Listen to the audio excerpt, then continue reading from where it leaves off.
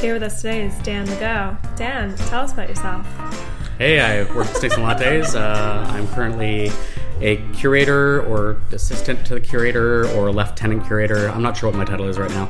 I've been a game guru for... Yeah, I think that would be Jay. I don't... Yeah. I've been a game guru for quite a while there, probably about 5 years now. Hi, Dan. Hi. David, hello. And hey, guys. Yeah, I'm standing in for Jonathan for the next couple of weeks. Unfortunately, he was unable to be here for our recording session, so you get me instead. So hi. We're talking about games inspired by H.P. Lovecraft today, yes. Which is, whilst there are many, many bad ones out there, there are certainly some good ones, and when they're good, I love them. So, yeah.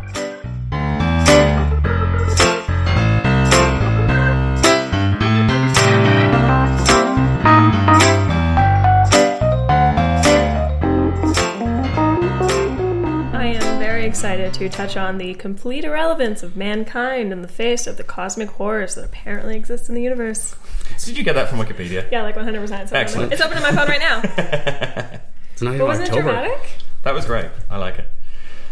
And Dan is here, and Dan loves Lovecraft. That's true.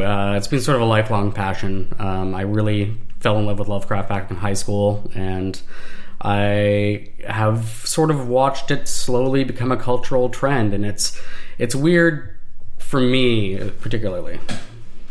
Yeah, so it seems to have been something that's been happening a lot recently, is this gradual increase of all things Cthulhu. I feel like particularly in board games. It seems to be a huge, huge thing. Although, I have to admit, it's a total tangent, but I felt very, very sort of Cthulhu vibes coming out of the theme song introduction to Spectre, the latest Bond film. I don't know if you guys saw that. Yeah, there's just all kinds of tentacles creeping around the screen, and it was just like, oh, Cthulhu's in James Bond. Because why not? What is it about everything to do with Lovecraft that makes it so popular right now? The biggest thing has got to be it's out of copyright, right? Yeah, and I mean, Dan and I were talking about it before we started recording.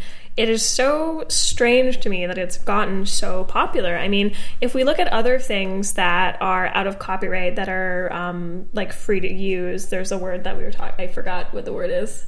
Public domain? Public domain, yeah. All this other stuff that's in public domain. I mean, you look at things like Sherlock Holmes, that might be one of the bigger ones. There's Agreed. A lot of recent media that is Sherlock Holmesy. So while everything has, like, people have always loved Sherlock Holmes, you know, in the past 10 years there's been, you know, 2 or 3 Sherlock Holmes TV shows, like, you know, the Benedict Cumberbatch one and the one with Johnny Lee Miller. There's been those Guy Ritchie movies with Robert Downey Jr. So, like, there is stuff that permeates people's, like, consciousness about Sherlock Holmes, but there really isn't anything like that about Lovecraft, you know? No, there's a couple of very good movies. Certainly John Carpenter's The Thing, In the Mouth of Madness, fantastic movie.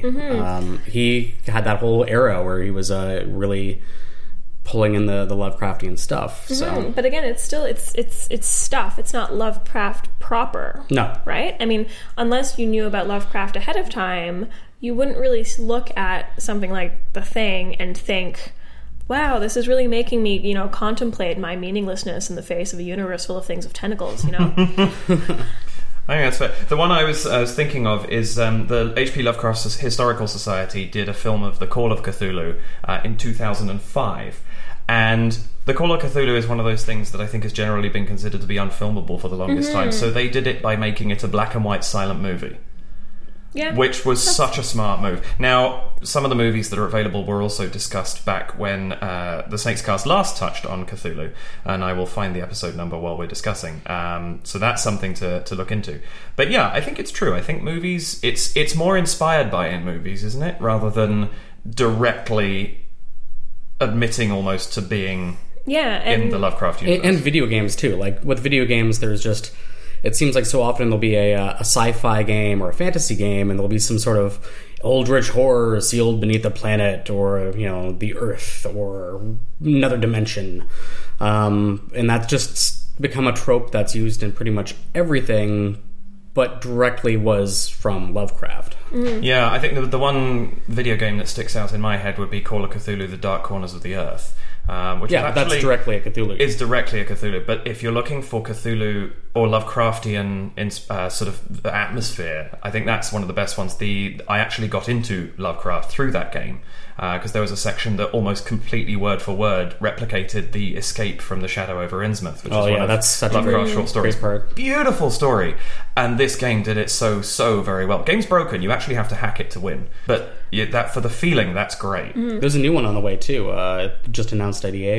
The Call of Cthulhu itself, actually as a video game now. This is true. But we're a board game podcast. We are a board game. But the last thing I'm going to touch on in terms of like why I think there haven't really been any like direct Cthulhu stuff recently is, like you said, David, your point of it being like basically unfilmable. You know, I mean, Cthulhu is supposed to be hundreds of stories high. You know, he's supposed to be ginormous, and it's one of those things that like you can't really do Lovecraft stories justice on film with like the budget that a lot of people have. You know, how are you going to kind of like art direct a monster that is the size of 47? But it's not just about love. Like, it's not. A lot of this is about Cthulhu, but there's so much more in the mythos that I think is more interesting. Cthulhu's always been, at least when I was young and reading his stuff, it was never the standout for me. Nyarlathotep was always like my favorite out of all the elder gods, or hearing about Azathoth or any of that sort of stuff. Even like stories like The Color Out of Space, which is completely unfilmable, because how do you show a color that kills? Yeah. we can't see or understand in our tiny little human ape brains. And I think that the other thing is it's about the mentality of everything that's happening, really, isn't it? I mean, in half of these things, if you look at something, you go mad. Yeah. So how do you represent that on film without it becoming hammer horror? Yeah. And being laughable in some way, shape or form? Or even something like the music of Eric Zahn, which is all about this beautiful violin music that this guy's playing, but how do you represent that violin music in a way that pays tribute to the weirdness and the insanity of what he's playing? Yeah. And that's even more, I think, what we're getting into now is we're going to talk about board games, which, how do you replicate that sense of dread? And the sense of madness too. I mean, the world being so much bigger and so confusing, and that sense of feeling yourself going insane. Yeah, there's a claustrophobia about the world that we've lost, I think, with the amount of travel that goes on and all that sort of thing. It's so easy. I can reach out with a touch of a keyboard and talk to somebody in the UK. It's so easy to understand things too. Right. Like, not even just travel, but if I don't understand something, if something confuses me, I can look it up. Like you said, the touch of the keyboard you can get in touch with people, you can get in touch with information that somebody would not have had, when Lovecraft was writing stories. I think that's very true. And to paint a picture, the best way to, I think, replicate this in the modern era is to go out into the deep depths of a lake or an ocean and just swim out there and not know what's below you.